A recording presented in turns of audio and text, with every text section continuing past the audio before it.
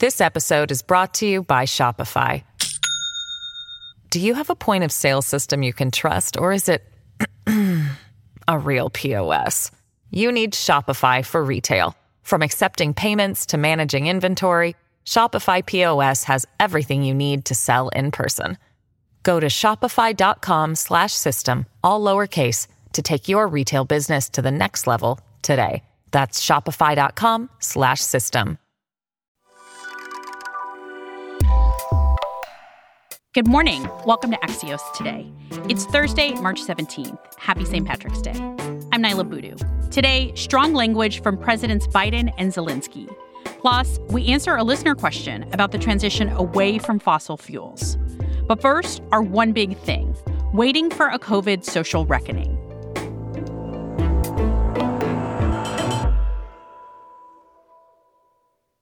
China is facing its worst coronavirus outbreak since the start of the pandemic, and nearly half of Europe has recorded double-digit increases in COVID-19 cases in the past week.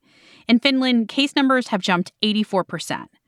Although cases here in the U.S. are still on the decline and mask and vaccine mandates have expired in many places, experts say there's a risk we could face a similar surge here. And Americans seem to be moving on without what journalist Ed Yong calls a social reckoning as the U.S. nears 1 million COVID deaths. Ed is a science writer at The Atlantic who's been covering this pandemic since day one and joins us now. Hi, Ed. Hi, thanks for having me. Ed, how has this amount of death become normal to us? I wonder if part of the reason why is because of the sheer magnitude of it in sort of this paradoxical way.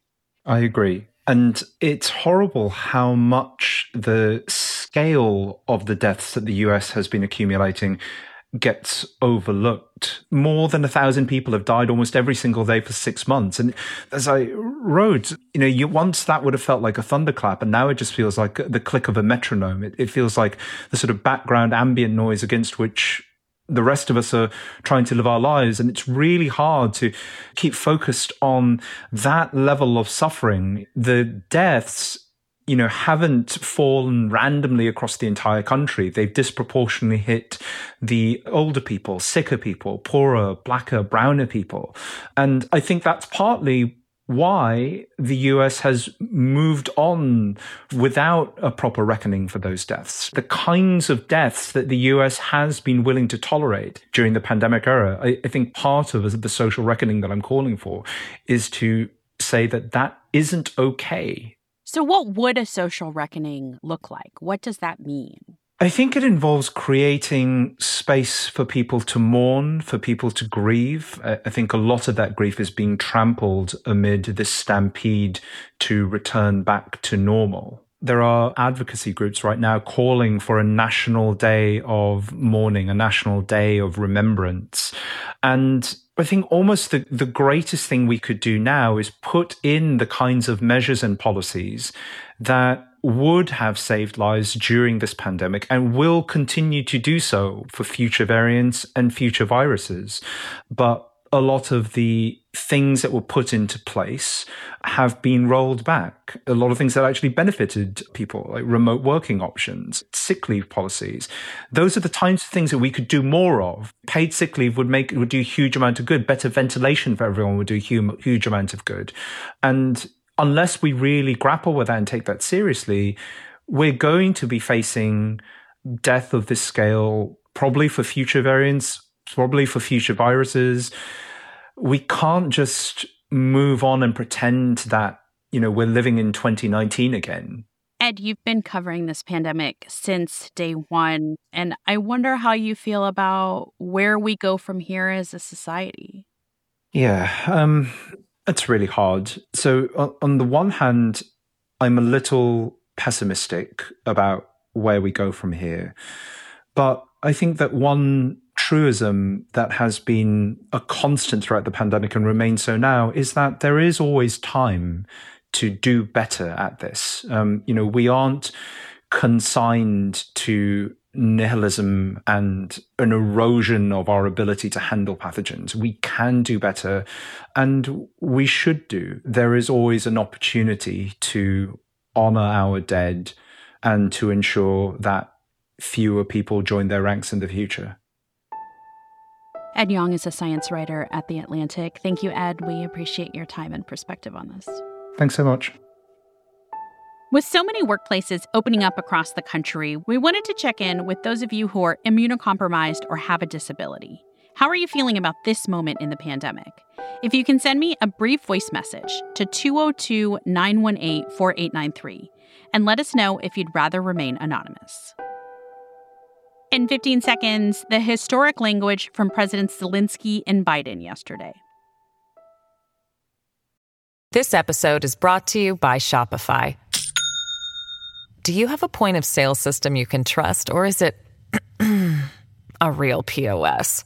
You need Shopify for retail. From accepting payments to managing inventory, Shopify POS has everything you need to sell in person.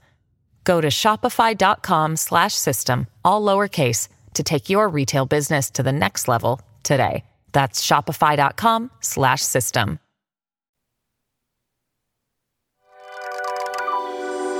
Welcome back to Axios Today. I'm Naila Boodoo. I wanted to pause for a moment to recognize the remarkable language we heard from Presidents Zelensky and Biden yesterday. Ukrainian President Volodymyr Zelensky made a historic plea to the U.S. Congress Wednesday to intervene to save the lives of his people. And he ended with this line, which he delivered in English. Being the leader of the world means to be the leader of peace. Like Zelensky's previous virtual speeches to the UK and Canadian parliaments, he received a standing ovation, with some American lawmakers in tears watching a video of the death and destruction caused by the Russian military. Hours later, President Biden announced $800 million in new military assistance to Ukraine. He called the aid unprecedented. But he hasn't moved on Zelensky's request for a no-fly zone over his country, which Biden has previously suggested could be the start of World War III. But on Wednesday, President Biden also called Russian President Vladimir Putin a war criminal. It's the first time he's used that language to describe the actions of Putin against the people of Ukraine. Every week on the podcast, we're answering some of the climate change questions you've been sending us. And for today, we're turning to Axios' energy reporter, Ben Geeman. Hey, Ben. Hey, how are you? Good. Here's Heather in Brooklyn, New York, with her question. Hi, Naila and the Axios team. I'm wondering if you could go more in depth about our reliance on fossil fuels here in the United States and how we can make a transition to clean energy, as well as just include some concrete steps that just normal people like me can take to demand that from our current administration. Thank you so much. Hey, Heather. Okay, so right now, U.S. electricity and transportation and heavy industries are really very reliant on fossil fuels.